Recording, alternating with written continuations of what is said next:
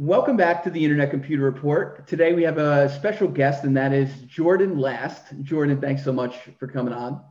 Yes, good to be So here. Jordan is the foremost developer that I know, third-party developer for the Internet Computer. He's an all-star. He's making or has pretty much made what I think is going to be a primitive in the relational database area for the Internet Computer, and we'll talk about that later. And he also just launched his podcast that exists natively on the Internet Computer. So we'll be talking more about that later. But Jordan, we really appreciate you coming on. I spoke to you privately, and you're one of the only critics I see of network security for the Internet Computer, and that's what we're going to dive into deep today. You're also a big Ethereum guy, and I'm so excited to be comparing the two with you. So thanks so much. Oh yeah, it's gonna be awesome. So, why don't we start by hearing a little bit about what you got you into pretty much Dfinity and your journey from moving to Ethereum to the Dfinity side of things. Yeah, sure. So growing up, I've always just really loved technology. I was a kid in the '90s, and the web kind of came around, and it just blew my mind with all the amazing things you could do with it. The chat rooms, Yahooligans. They at my elementary school, they got a computer lab, hooked up the internet to it, and then they're like, everyone go on Yahooligans and play little games. And I was like, this is the most amazing thing ever. And so it just has always fascinated me. I've always, I always kind of felt dumb though, because I couldn't actually figure out how to get anything onto the internet. But I would just, I'd hook together websites with Word documents, and my family had like a hosting plan with Comcast, so I could kind of push stuff out. And I just loved tinkering, and just always felt that the web and the internet just had some amazing power and amazing potential. And really, it really has blessed the world greatly. And um, part of why it has been able to bless the world so much, some of those core pieces, I believe, are the decentralized nature of the web and the internet, the open source nature of the web and the internet, and also the permissionlessness. And maybe more on the internet side. The internet is quite decentralized. You have hundreds or thousands of ISPs throughout the world that combine their hardware and software to create one logical network, which is amazing. And that makes it so that I'd imagine almost every country on earth has access to the internet, even North Korea for the rich at least. It's also permissionless because I think of that decentralization, right? And it's just fantastic. The web, it does inherit some of those properties, but in some ways it still is rather centralized. It still is rather proprietary in certain ways. And, I am a capitalist, so I don't want to say, we need to tear down all businesses and no one can make money and such. But I also see the power of open source and free software. And it's just fantastic. And so I've always loved these things. I studied computer science for my undergraduate degree, which is my only degree. And yeah, in college, dove deep into web programming, HTML, CSS, JavaScript, declarative design, things like that. And then I also got kind of pretty deep into internet programming itself, learning about TCP, IP, how the protocols are actually implemented. In our classes, we would implement very simple versions of the protocols. And so I feel like that's kind of my lens to the world, is through protocols. And especially, it's especially informed by these internet protocols.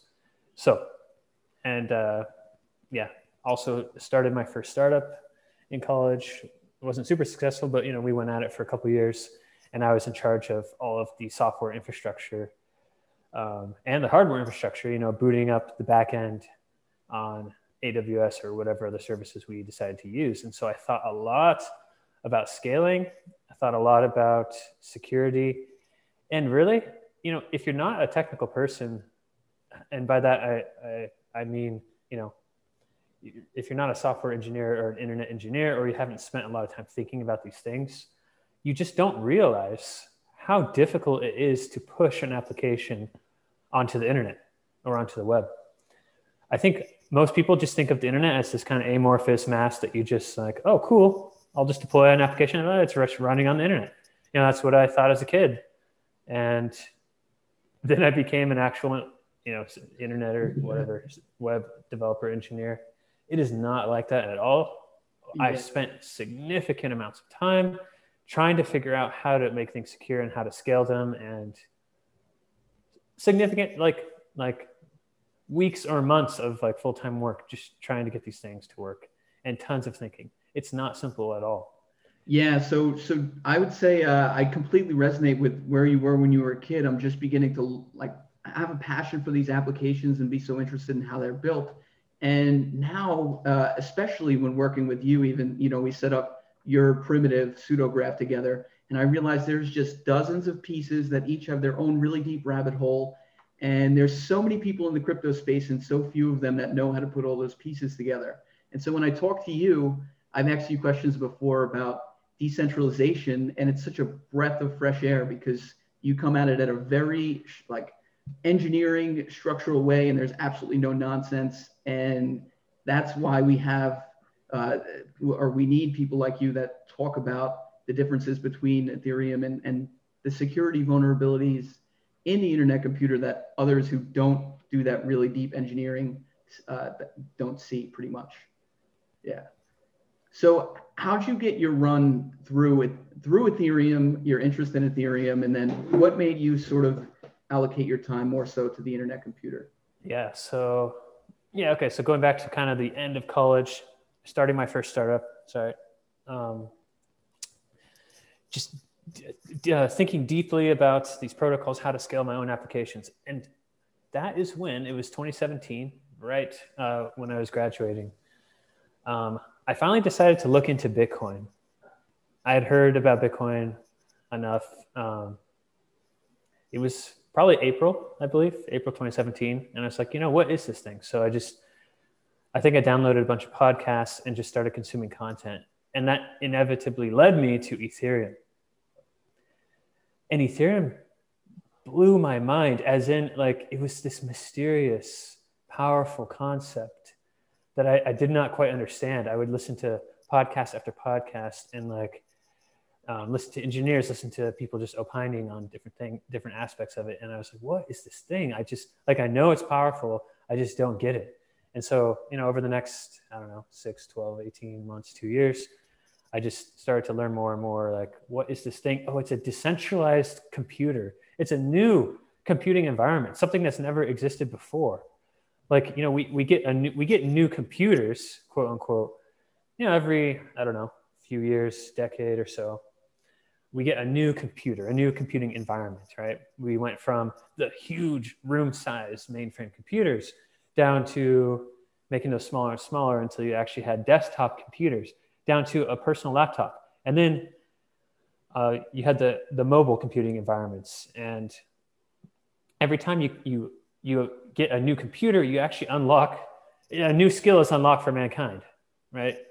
New capabilities. It's quite fantastic. And I'm so convinced that Bitcoin and Ethereum together have unlocked a new computer, a new logical machine or virtual machine that we have never had before. And it's something that's natively secure. It's something that's decentralized. And that is where it gains its unique properties. And so, dove into Ethereum, thought it was fantastic. Just learned all I could. I did a few of my own projects, spent a lot of time on Twitter. I've cut down my Twitter time quite a lot, and I think it's a lot better. Me too, yeah. It's probably for the best. I did like a podcasting app on Ethereum, quote unquote, again. Most of it wasn't on Ethereum. I just tried to hook like payments and donations into the podcast app itself and just experimented. But it's very difficult to do anything on Ethereum, really. Like I've started to notice more and more, especially over the last like 6 to 12 months, especially with high gas prices. Ethereum's a very primitive machine. like, yeah, it's powerful, but it's very limited. And whenever you introduce a new computer into the world, it's always limited. It always starts off like very, very, I don't know, slow or low throughput or low capabilities, but it has, at least one core capability that no other computer or no other machine has. And Ethereum does have that native security and native decentralization. Super limited though. And so the world is searching for ways to improve on Ethereum. And Ethereum is improving on itself. It's going to move to proof of stake. It's going to introduce sharding potentially. It's moving to rollups. People are working on side chains, all these things to scale Ethereum itself. But still, like that proof of stake and that global consensus type protocol or mechanism, it's just, I think it's just inherently limited. Like, I think Ethereum is going to reach some scalability limits unless it fundamentally alters its design. And I think what the internet computer is doing is taking an entirely new, not entirely, a fundamentally different approach to this. And I discovered the internet computer in 2017 as well. It was a few months later, probably around September 2017. And I don't really know how I discovered it. I think I was just like Google searching random blockchain things, and it just came up, and I clicked on the link, read all the introduction material, and that was a mind blow for the podcast people. Yeah. The vision was amazing. Let's take this decentralized computer and make it an actual world computer. Let's actually, extend the internet protocols themselves to provide not only communication, but also storage and computation. And if you have those three things together, communication of data, storage of data, and computation on data, if you can do those in a decentralized manner, we can actually create holistic web scale applications without reliance on a central party. And that is the vision that I love, that captured me. I've listened to like everything Dominic Williams has said about it, at least in the past, all his podcasts. And I don't think the internet computer, it definitely has not reached its vision, but I think it is on a path to reach it. And so there you go. Yeah. That's how I got into it. I've been it took me a while, but I'm beginning to buy the idea that Dfinity or the internet computer is the third generation. So Bitcoin, Ethereum, internet computer, and all these Web3 projects say they're the third phase of it. I'm beginning to, buy that vision that the world will run on just smart contracts. So really interesting stuff. Now, we flatter, Dfinity and the internet computer a lot on the podcast, but rarely do we have an opportunity to speak to critics that are so familiar with the ecosystem that they could say things that will even turn some heads at the Dfinity Foundation and have the engineers taken aback by some of those potential vulnerabilities. So could we start talking a little bit about your concerns or reservations? And I know there's a lot of them. There's a list that I compiled from your tweets over time that I wanted to get into, but we'll just cover the broad strokes right now.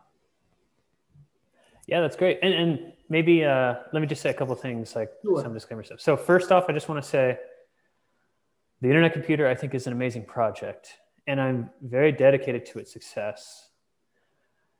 That's part of why I'm very critical of the project when I see flaws, because I want the flaws to be fixed, right? I don't want anything to possibly destroy this project, because I think this project needs to succeed. It is so powerful. It will do so much good for all of us. Also, disclaimer, I do have a token grant from the Dfinity Foundation for my project Pseudograph, which we might get into later. So just want to throw that out there. But I've been the grant is a very recent thing, and I've been an ardent supporter of the project for years before that. And so, yeah, just with that disclaimer, now let's get into some criticisms. And I could be incorrect about these things, but I've reasoned through it myself and with other people, friends, sometimes for hours. We'll just talk about these things, go back and forth. And I presented some of them publicly to Dfinity engineers, and I don't think they're off base necessarily. So yeah, let's get in. Yep. All right. Well, the first one I wanted to talk about was how to do with node replication. And this is a complicated topic, and I don't know too much about how it compares to the cloud, but I have this idea that things in Google and Amazon Web Services, your data exists on 3 different servers. And that has a reasonable amount of security because, these server rooms are underwater and super protected and whatnot. But in Ethereum, they're replicated on thousands of nodes. And in Dfinity, that question seems to be sort of open-ended. So what is this node replicate like? Okay. So, by the way, what level of knowledge should I assume? As simple as possible without removing too much nuance, because I think our audience is generally just regular Dfinity enthusiasts. Okay, so let's start with like AWS or Azure. So let's start with a normal cloud environment. So if you're just going to deploy like a web application to AWS, and if you don't know what AWS is, it basically runs the web. If you have a backend to an application, you're going to probably be running it on AWS or Azure or maybe a couple others. So generally speaking, at least the simplest thing you can do on AWS is deploy something called an EC2 instance. That is just a single server. So one of the simplest things you can do is just say, all right, I'm going to write some code for a backend. I'm just going to deploy it onto AWS. It's going to run on one physical server, and that's it. And that physical server is going to be running in one physical data center in one physical region of the world. In fact, you have to choose which region. So, for example, you might choose US West 2, which is in Oregon, I believe. And you would say, I have to actually choose Oregon, choose actually within Oregon an availability zone, which is one specific data center, I believe. And you'll actually deploy your application and will physically run on one machine. Oh, cool. But once you boot it up and hook it up to the internet and stuff, all right, you got a backend. Well, there are many problems with this.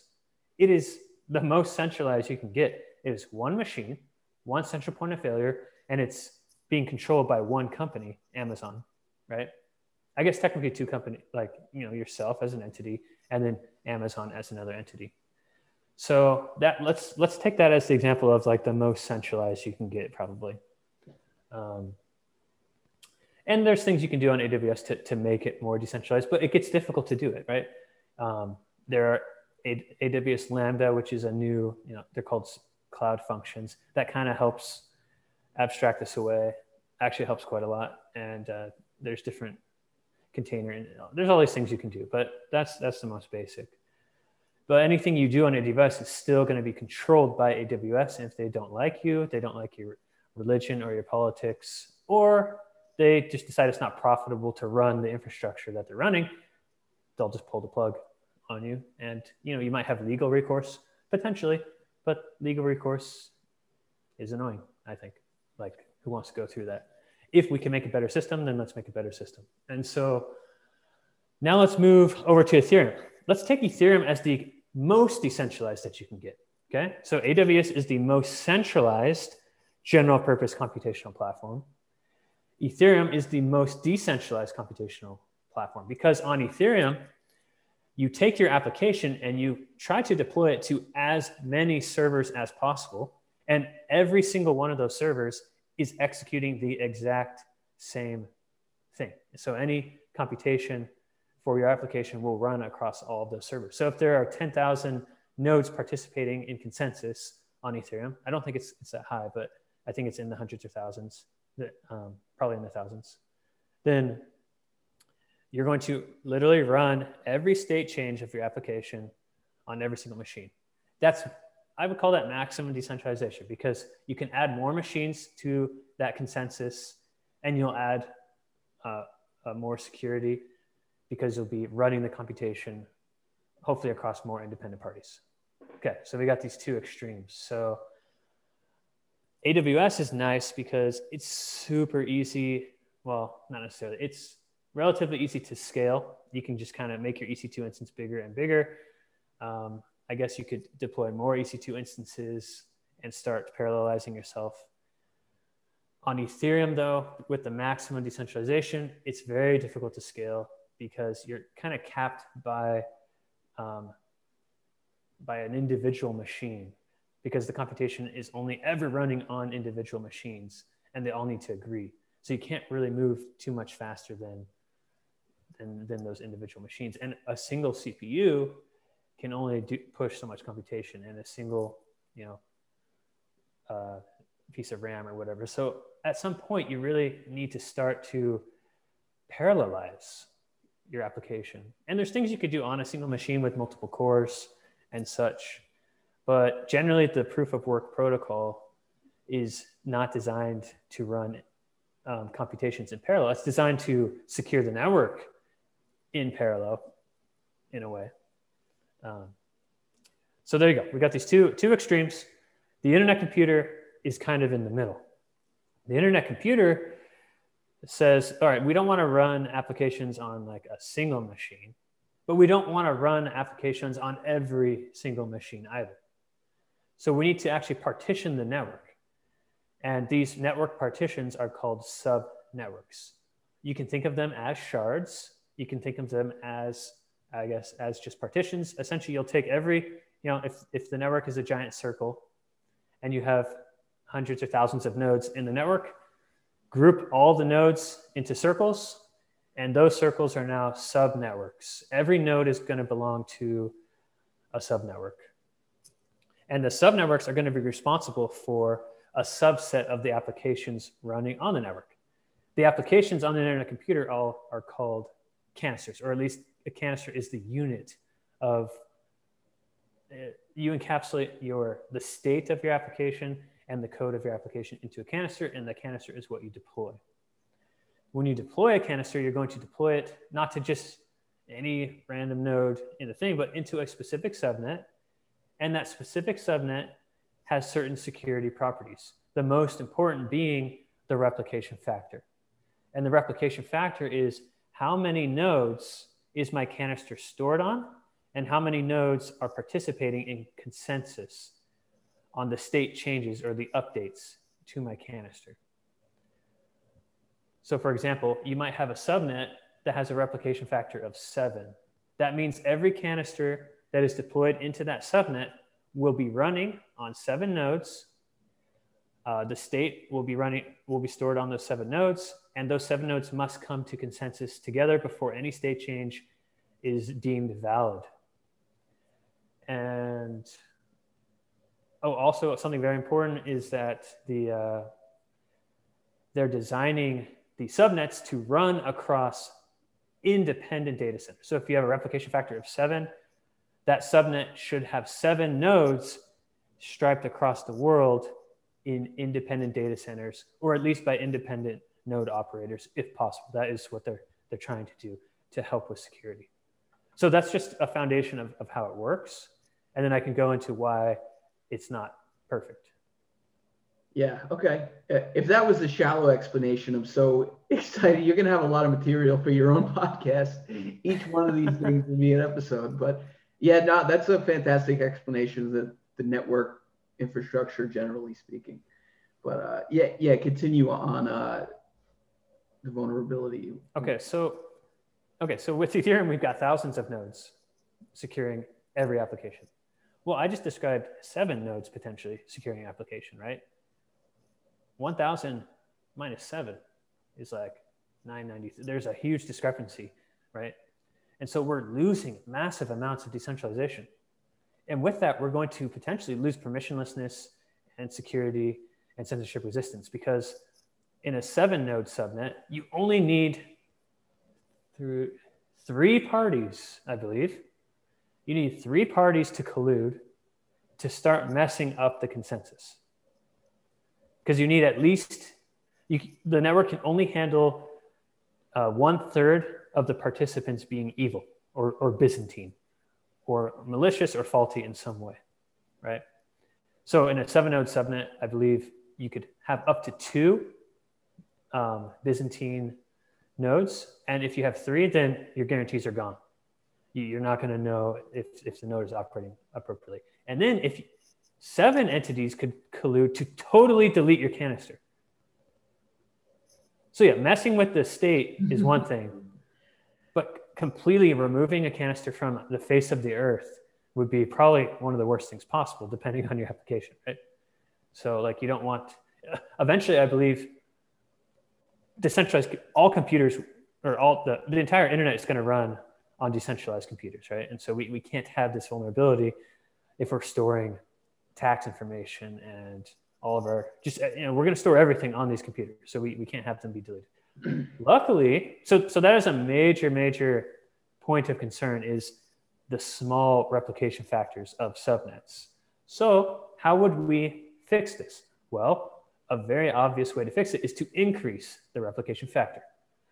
Luckily, on the internet computer, you can do that. The network nervous system canister, which we can get into later, that is kind of the all-controlling canister that kind of governs the network. I mean, it does govern the network. It's running, I believe, on a subnet with a replication factor of 28. So there are 28 nodes striped across as many independent data centers or node operators as possible. Even then, 28 is way lower than what you're going to get with Ethereum or with Bitcoin. So I don't think we know what replication factor is going to be required. And so one way to fix all these things is to just keep pushing the replication factor up. Hopefully we can push it to 50, to 100, 200. I don't know how far we can push it. But I asked on the consensus AMA on Reddit. I also have been reading through, I've read like 12 pages of the consensus paper itself. And it does seem promising that we will be able to continue to push the replication factor up without degrading performance too much. It's hard to say what too much means, but I think it's promising. Yeah. So we will see. So that's just one way to fix it, is to push up replication. Yeah. How we might want to continue with this is, I mean, there's a lot of things we'll dive through, and maybe going from the perspective of a hacker is the best way to get a full picture of these vulnerabilities. And I've had people reach out to me and they're actually concerned about these kinds of questions. We've sort of been sold this idea that it's the most secure thing ever, perfect randomness, brilliant cryptographers, but there's so many angles that come at it from, and you're a great person to reach out with because so few people know the answer to these questions. But we'll run through all of the rest of the problems. I'll ask you real quick, and then maybe at the end we'll get together all of these solution prospects that it would take. So one of the ways that you spoke about before is that you could have these Byzantine nodes collude, and what makes the replication more important is the indefinite node settling that we have right now. So could you explain briefly what that is and why 7 nodes? I think that's why 7 nodes isn't enough. Yeah. And by the way, the engineers have brought up 7. I think they just chose as like the minimum number. Is there an ideal like replication factor that you see personally that you have in mind? Where you don't degrade performance? I don't know. Yeah, I don't know. I don't know how, I don't know how 7 nodes versus 28 nodes, for example. I don't know how the performance degrades just from 7 to 28. So I think we'll have to see in practice. Honestly, just for pure security, it depends. Like some of the mitigations that we're going to talk about will lower the amount of nodes that I think you need. But in my mind, if we can get to the hundreds, somewhere in the hundreds, I'm going to feel pretty stinking good. So, but even if I don't know, as high as we can go, and then we'll have to see in practice how the performance degrades, right? And how the cost increases as well. Yeah. Okay. So what was your question? Node settling. Oh, node settling. Okay. So one issue that I see, and this is just an attack vector, right? Like in practice, would it be extremely difficult to exploit? Potentially, but it's, in my opinion, a very valid vector. So when you deploy a canister, the canister is going to, let's just take a subnet with replication factor of 7. You deploy your canister into that subnet. It's going to go to 7 nodes, and that canister is just going to sit there forever. And better to say indefinitely, right? Unless the subnet splits or a node is faulty and gets replaced, or, you know, unless there's a specific action taken to move the node, then the system is designed to just let the canisters just sit in perpetuity. Why is this dangerous? Because if you only need 3 nodes to collude to start messing with the consensus, node operators, as far as I know right now, it's relatively simple for them to find out which canisters they're hosting. They can just go look at the traffic, inspect the RAM, you know, open up the node machine and just see what's going on. And you only need to find 2 other buddies, you know, evil cronies somewhere around the world, and just say, hey guys, do you have this canister, blah, blah, blah. You know, you might think that's kind of difficult. Well, you have weeks or months or years to pull this attack off because the nodes are just sitting there. And so you could just, for years potentially, right, just sit there, you know, hey guys, we got the Uniswap canister. Let's just like, you know, we're going to keep track of everything. We're going to prepare for this. Let's get everything in place. And then we're going to execute order 66 in 2025 or something, right? And we're just going to take this thing down. I don't want that vulnerability to exist. And so, you know, if you push the replication factor up, that's great. That helps it because it makes it harder to collude because you need more entities to collude. But relatively simple mitigation to this.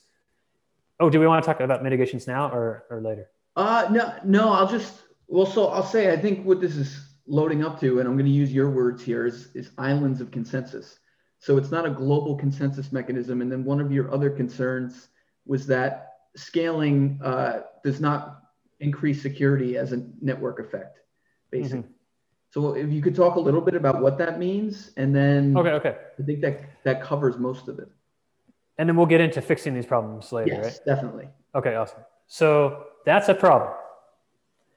Does it have a solution? Who knows? We'll find out later in the episode. Stick around. But next.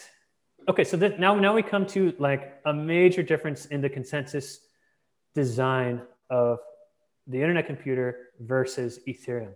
And as far as I understand, the internet computer is really embracing it's kind of a PBFT, practical Byzantine fault tolerant style protocol. It's going to be similar to PBFT itself or Tendermint or whatever. You actually don't have one global state machine. You actually have many independent state machines that are all coming to consensus on their own state. And what's cool about the internet computer is that they can communicate with each other. So you have intercommunication of these state machines. And you can easily add more state machines and take state machines out and move state machines around, which is really nice. But the state machine itself, which is the subnet, I believe it's the subnet, and then your canister is kind of a state machine within the state machine, but the whole subnet, I believe, is just, you can think of as one state machine. Every subnet has to come to consensus on its own state. It doesn't care about the state of any other subnet. Unless a subnet communicates with another subnet, then you care about that message coming in, and you need to come to consensus on any state change on that the incoming message is introducing. But if like understanding that, we have basically a bunch of independent blockchains, right? And chain key technology does allow them to communicate in a very nice way with certain security properties, but you don't have a global consensus.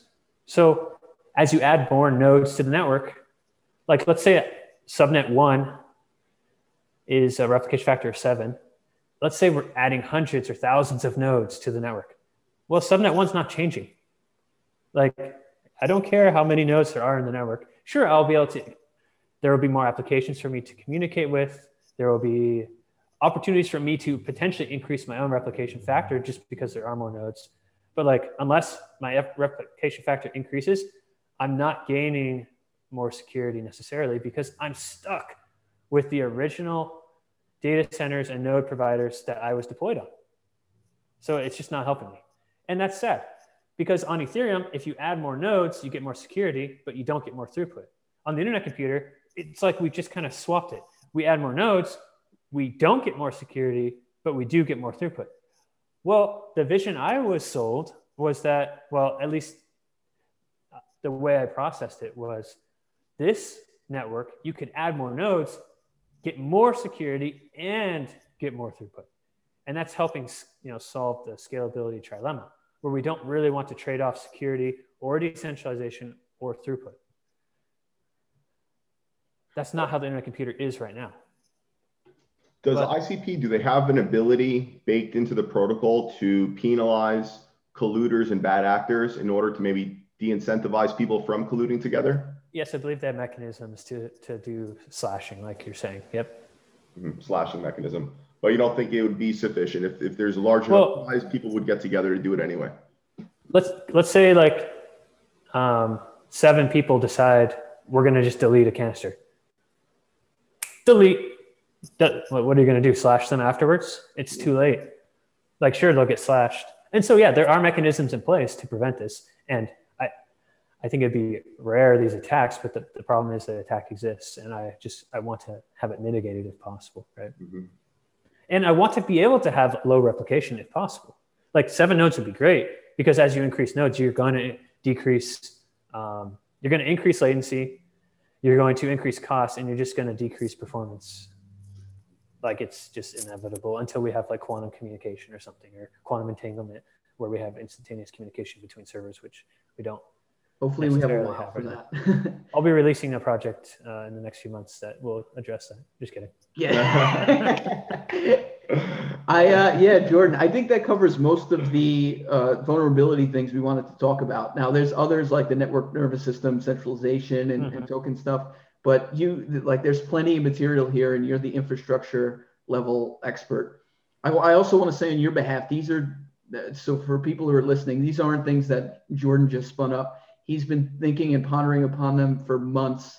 And there's been developer calls that I've sat in on where team members are asked these questions. I'm like, oh, Jordan, Jordan came up with that. And then the team members are also a little bit confused. So these things aren't been pulled out of thin air. It's actually a lot of months of meticulous thought that go into it.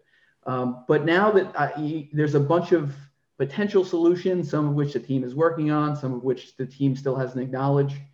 So I'll let you go on, free flowing, and then I'll, if I have the opportunity to pick your brain about each one of them as we go through, that'd be great.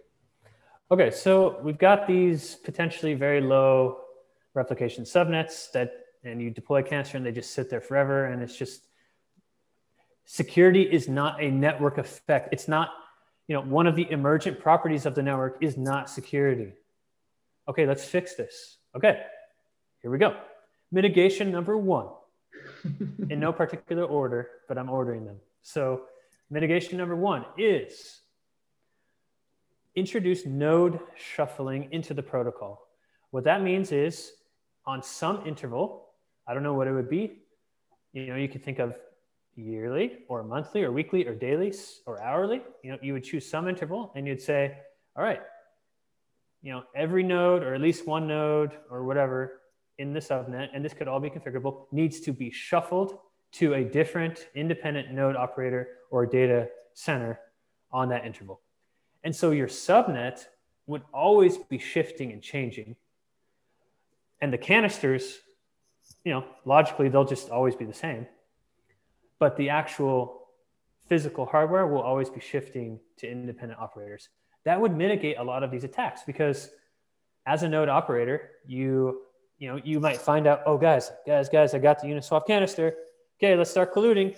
Okay, let's execute the attack. You have no idea if the node will have been shuffled at the time. And so all your relationships will be destroyed on a regular interval, which is very nice. And then if you do that, security, I would argue, starts to become a network effect, an emergent property of the network. Because as you add more and more nodes, you add the ability for for the canisters or the nodes, the canisters to hide, the subnets, I guess, to hide themselves amongst this sea of nodes, right? You're able to obscure yourself. You have this kind of randomness. And, imagine they're designing this protocol to support at least 1 million nodes. So imagine you have millions of nodes someday. Holy smokes, like they're just all shifting around and everything. Even if they only shift, I'm hoping like we could shift at least one node out every day in a subnet. And I asked on the AMA, and I think he said that Manu, one of the main guys behind Consensus, I think he said weekly shuffling would be possible. I'm not sure if he said daily shuffling would be possible, but he said weekly or more would be easily possible, I think is what he said. So this is not like a far-fetched idea, actually. And he even mentioned a hack where you could just write some scripts for the NNS, just some proposals that would just start shuffling nodes. So this actually, I think, could be implemented relatively quickly, which is pretty awesome. So yeah, that is just one thing. But even with the shuffling, which I think would definitely help a lot, like you still have a problem. Here's a separate attack vector that we didn't discuss, but I'll just say it real quick and then provide the mitigation if that's okay. So another attack vector is privacy of data, or is being able to break privacy of data. So right now in the internet computer, there's no concept of privacy from the node operators. All the data is going to be stored in plain text, and the node operators can just look at the memory of the machine if they want to and just see everything. But the foundation is planning, at least what they've said publicly, is they're working on some kind of secure enclave technology like Intel SGX or AMD's SEV, secure encrypted virtualization, I believe, to, at the hardware level, encrypt data and try to hide it from the node operators, which would be very nice, because then it'd be very difficult for the node operator to even know which canister that they're running. So that's one thing that would stop them from colluding, because if you don't know what canister you're running, how could you attack, right? Or at least it's harder to attack a specific canister. You could try to just attack whatever canister, and shuffling would help mitigate that. But also private data. So with private data, it doesn't matter how replicated it is. In fact, replicating private data makes it less secure, in my opinion, because now instead of one entity you're having to deal with, you have like 7 or 30 or 50 entities that all have the ability to potentially peek at your data. And as far as I know, these secure enclaves, they all have these, they call them side channel attacks. Essentially just, they have attacks that have not, like that can't be prevented, where like the node operator could set up like, I think magnetic equipment and just sit there and like eventually they could decode the memory. So if you don't have shuffling, then you don't even need to collude with anyone. Just, set up shop, get a ladder, get a magnifying glass, get a Faraday cage, and just, start tinkering for hours or weeks or months or years. And eventually you'll probably be able to decode and encrypt the private data and get everyone, who knows, their social security numbers or whatever sensitive information is being stored. But with shuffling, you're going to try to do that attack. And as you're doing the attack, the canister that you were targeting might just disappear. No, you might get someone else's private data, which still wouldn't be good, but hopefully it might help a little bit if you're really trying to get to a specific canister.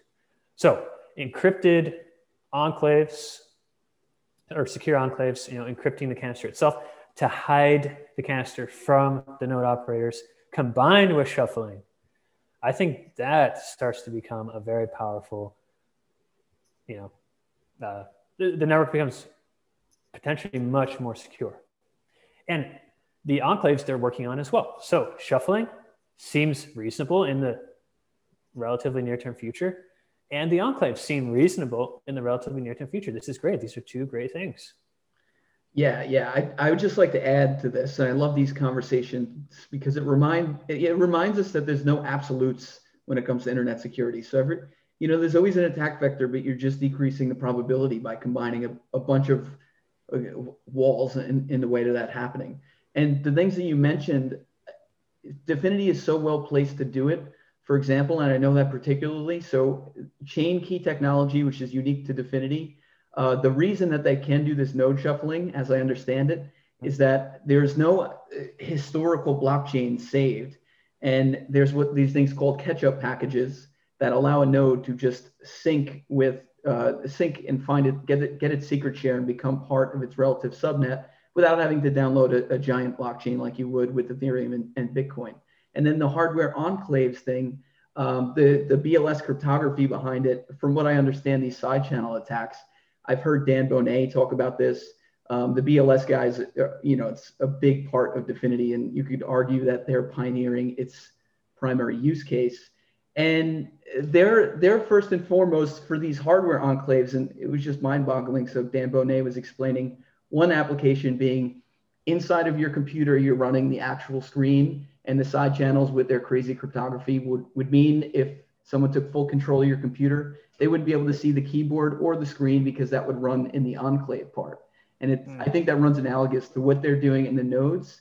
And you don't hear it, like, as far as I can tell, that these are rare circumstances. And the fact that we could even talk about these solutions is pretty unique to the internet computer. I think you could, disagree if I'm missing parts of that, but it's really cool stuff. And I think it's great that we even have the opportunity to speak about solutions that are practical because of the technological foundation that has been built over the past 5 years. And there was one more element of this and one more solution that I wanted you to bring up because it was the first time I heard of it. So DFINITY recently open sourced their code, and I'm one of the people that are guilty of asking for the code to be open sourced. And then it went in open source, and I can't even look at it because it's way over my head. And when you get to this level of computer science innovation, it's very, very hard to have third-party checks on the math because it's such a narrow field. So I think you gave a suggestion of how the DFINITY Foundation might do that. Yeah, you're talking about the bug bounty? Yes. Okay, so as far as I understand, the DFINITY Foundation has worked very hard internally to formalize their consensus mechanisms, to engineer these nodes and implement the cryptography, to run their own security testing and audits. And who knows, they may have contracted with outside parties, I don't know, to do it. But I think a gold standard that other, Ethereum and the smart contract or DeFi applications running on top of them, they are securing billions of dollars worth of value. And a gold standard in security amongst those projects is, as I see it at least, is public bug bounties, very, very large public bug bounties as well, where we incentivize people with hundreds of thousands or millions of dollars. And we say, in a white hat way, please, let's find every vulnerability possible. We will reward you handsomely if you can disclose them responsibly, right? And I would love to see the foundation do this. They just opened a $200 million CHF dev program. That's great. Let's get developers, but maybe open a similarly sized or cut that one in half and make an equally sized one for security. This network has to be secure. We do not want it to be taken down in any way. I would just love to see a bug bounty program and a long running one. Let's just always incentivize. Let's make it more worthwhile, especially in the beginning stages. Let's make it more worthwhile for people to do it the responsible way than, to actually try to hack the network. Yeah, I absolutely, I love that. We're going to be advocating for that as well. Maybe it'll be a network nervous system proposal and convince the foundation to get moving on that. Super cool. If there's anything else you want to add, feel free, but I would like to dive into Pseudograph now and your podcast and some of the other things you're working on. Yeah, we'll just leave it at that for now. Wait, let me just check actually. I just want to, because there might be something super amazing that we missed. Sure. But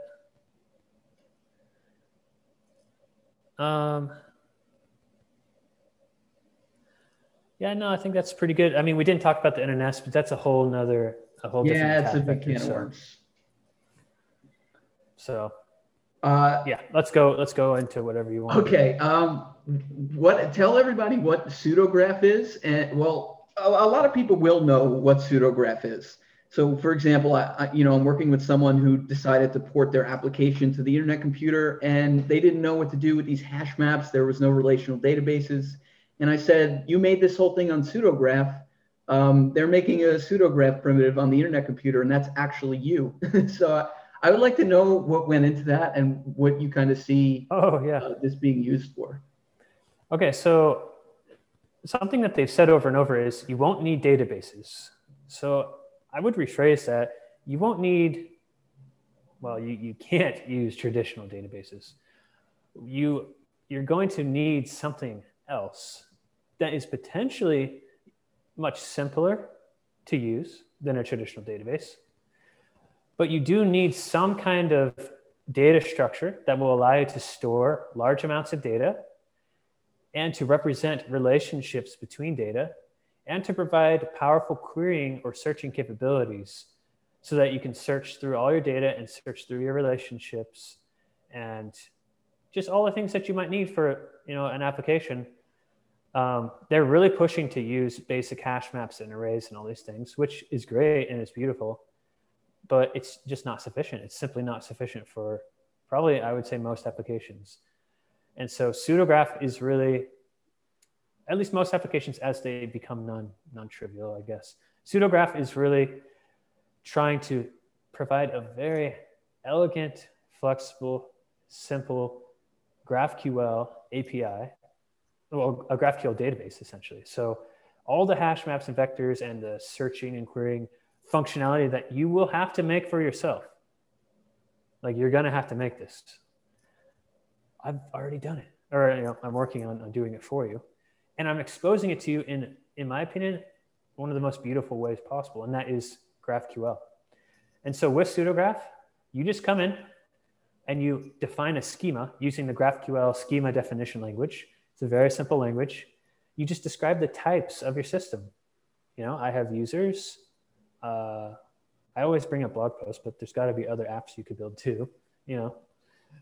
Users, like a Google Drive thing, users, files. A file will have whatever fields it has, published at, last modified at, the actual bytes of the file, and the file could have permissions on it. The permissions would link back to users. You could say these 10 people are allowed to view it. And so you have this relational data. And with pseudograph, you just define that data. Even people who aren't super intense developers, you can look at a GraphQL schema and understand what's going on. And you could probably even write one yourself. And you could essentially deploy that. And then it will generate an entire database for you. And then you just use the GraphQL schema or the GraphQL query language to read and write from a database and to do all kinds of searching. So. That is awesome and really interesting. I misspoke before. I said pseudograph. I meant they were building with GraphQL and they should move over to pseudograph on the internet computer. So I see. Yeah. What's the roadmap and how can people get involved or if they want to use it? The next 2 months especially are just going to be intense work on it. And so expect, especially like very soon, I'm trying to release version 0.2.0. That's the version that has relations. That's the version that will have a lot of updated documentation. I'm going to start pushing out videos as well to just get people going. But you can start on it right now if you want. There's a beta version that you can just get going. The documentation isn't super good, so you would have to just kind of look at the examples in the repo, or you could just DM me. I'm happy to do a video call with you, and you can get going right away. The roadmap beyond that is just adding more things like paging and ordering, right? Like if you have 1,000 records, you don't want to always return 1,000. You might want to return just a subset of them, and you want to be able to order by different fields. I don't have that kind of stuff right now. Also, migrations, I think, are a very important thing. Next step, when you change your schema and deploy, right now it will just kind of break. It's not like it's more suitable for prototyping where you're going to blow away the state of your application every time you deploy just to test it out. So it's more of like an Ethereum smart contracting right now where you got to get it right and then push it. But I want to add migrations where if you change the schema, it will automatically upgrade all the data behind the scenes for you. Or if it can't handle it, provide you a simple way to do that migration yourself. So that's very important. It's just a very important database thing that you need for any database. And then after that is, well, I don't know which order to do this in, but scaling. Right now, pseudograph is limited to a single canister. So you could make one schema per canister, and you could scale infinitely like that. But the relations in searching aren't going to easily work across canisters. You'd have to write your own glue code to figure that out. The dream would be one schema, deploy it, and then pseudograph will spin up more canisters for you as your application needs. That would be beautiful. And then beyond that is authentication, where I want you to be able to put into the schema just with very simple annotations, like this type of user should be able to access this field, and this type of user should access this field. And this whole type should be deployed to a special subnet with extreme security. This type only needs to be on a subnet with this type of security, and all kinds of stuff like that. If all that's done, and really I see pseudograph as, I really see it as the main way to develop on the Internet Computer. It's going to be so simple. You're going to have annotations for like all kinds of things, any setting, hopefully like many different settings that you want. You just kind of put them in, and all the under the hood stuff that you would have to do manually, it will just kind of do for you. And that's kind of the roadmap for now. Yeah, I don't think most of the non-developer audience here would get an appreciation for this, but that's sort of a number one question I get from new developers that are like, how do you do this without relational databases? And this is absolutely huge. You're the only person doing it. It's so awesome. I have no idea how, but I'm really glad that you are. Let me just correct one thing. So I don't think pseudograph will be the only way to do this. I think people might love it the most because GraphQL is amazing. There is another project that someone's making. They're making a graph database. It's different than GraphQL. It's a different database architecture. And so they're working on that. And there might be I think there's people trying to get SQLite to work. So I think there will be a variety of solutions, but I think you will need to choose one of these solutions to use. Yeah. So doing it yourself, you're just all going to run into the same problems, and it's not going to be super fun. So yeah, it does. I mean, it might be fun, but very tough to develop without those. This will be my last question for you. So I know you. Well, I just want to get an overall picture for how you see the future of Ethereum and DFINITY coinciding. Can they coexist? Will DFINITY supercharge Ethereum? Will they live in harmony, et cetera? And then maybe tie this into your podcast. So I'll leave you all your information so everyone watching could find Jordan and his various channels. But just give us an idea of your vision on that, and then what the podcast is. Yeah, so it's very intriguing because I don't believe in a multi-chain future where you have many chains with the same capabilities all servicing many different people, right? I just don't think the world works like that. I don't think protocols work like that. You always consolidate, per domain or per application domain, per capability domain. You have one or a few winners. It's evident everywhere. The internet protocol is one of the best examples. You have one IP protocol. You don't have like 10 IP protocols that everyone's trying to use. You have one, and it takes forever to upgrade it. And then we all hopefully move to that new version. Same thing with web browsers. We have like 4 main web browsers, but they all implement the same standards. There's one logical standard, one protocol for those. And with operating systems, it's similar. With search engines, it's similar. With all these like massively, these massive platforms where it's kind of like a protocol, it consolidates. And so I imagine, especially for something that is trying to extend the internet to have computation storage, it is a base layer internet protocol in certain ways. I imagine there should only be one or a handful. So then we need to decide, well, if there is truly one application domain and Ethereum and Internet Computer both have the same properties, or one is clearly superior, then it makes sense that computer would win. The problem is, or I guess the truth is right now, their consensus and security properties are so vastly different at this point in time that I don't think one of them is going to just win. So Ethereum with its global consensus, that will be, in my opinion, for the foreseeable future, until we really experiment with subnet replication factors and really figure out how that works, Ethereum is still going to be the most secure decentralized computer. So if your application requires the greatest security possible, you will deploy to Ethereum. Now, if security is not the absolute most important and you really need that throughput with pretty good security, then I think you'll deploy to the internet computer. So in the short term, I see Ethereum still doing its thing, especially with DeFi and anything with huge amounts of money. And anything around Ethereum, for example, front ends, for example, storing actual like user profiles, doing social recovery type thing, anything where you need like large amounts of data or large amounts of computation to support the master logic or settlement on Ethereum.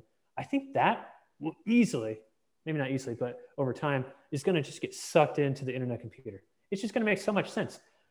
We haven't even gotten into like the front end and why I think the internet computer is going to be the most secure front end experience ever because of chain key and other things. But like people are going to deploy the front ends to the internet computer.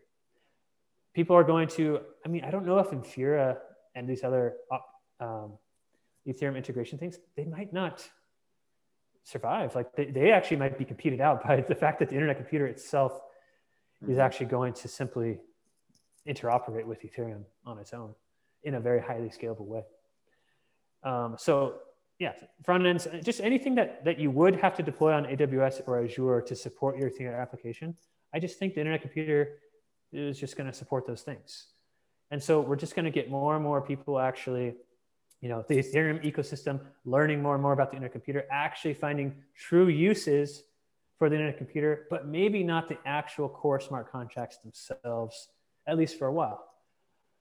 So that's one possible future where it just is like that forever, where they're just truly sister networks.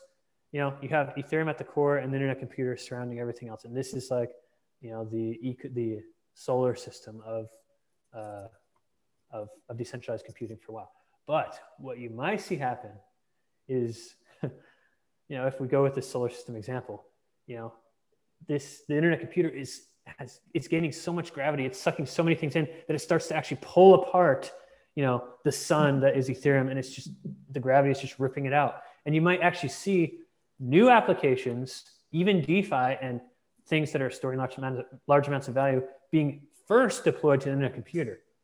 I imagine that people will experiment with this. And then as we prove it out, it's like, well, wait, why would we deploy an NFT to Ethereum when we could deploy, why would we deploy an NFT to Ethereum when the NFT metadata is already stored on the internet computer?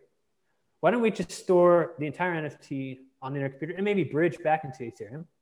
And then eventually you might see, well, wait a minute, like Uniswap is so limited on Ethereum and the internet computer has 100 node subnets with shuffling and secure enclaves and $1 million bug bounties, and no one's ever hacked it. Or it's been hacked a few times, but like it's been a year since any hack, and then blah, blah, blah, I don't know. Then the Uniswap's just like, well, okay, the internet computer is just like ZK Sync or optimistic rollups or whatever. Let's deploy there. Holy smokes, it's so good that that's now the canonical solution, and Ethereum is now a side chain to the internet computer. And I think that could be a potential future too, where it just sucks everything in, including the core smart contracts, and then we move forward there. I feel like those are the two most likely possible futures. I absolutely, I love that, Jordan. And I love that when you say these things, you actually understand what's going on at a low level. So, a lot of people are of that opinion, but when you describe it, it's especially meaningful. Yeah. Podcast you just started, Oh, yeah. and I hear it's on the internet. Is it officially on the internet computer? Okay, so here's what happened. So last night, I actually did a podcast with someone else, the Internet Computer Weekly, with Arthur Falls, right? And afterwards, I was like, you know what? I'm like doing a podcast tomorrow too. I've promised people that I'll do my own. Why don't I just record an episode real quick and try to deploy it onto the internet computer, because I have access to deploy. So I just opened up Audacity, recorded like 25 minutes or something. And I was like, okay, here we go. Made a new folder, made a dfx.json, made a RSS feed, and then put the MP3 file in that file. And I said dfx deploy -- network IC. And I hit enter. And it deployed everything to the internet computer. Incredible. Yeah, really cool. I mean, there might have been a couple extra little steps there, but that was pretty much it. It worked just like development locally.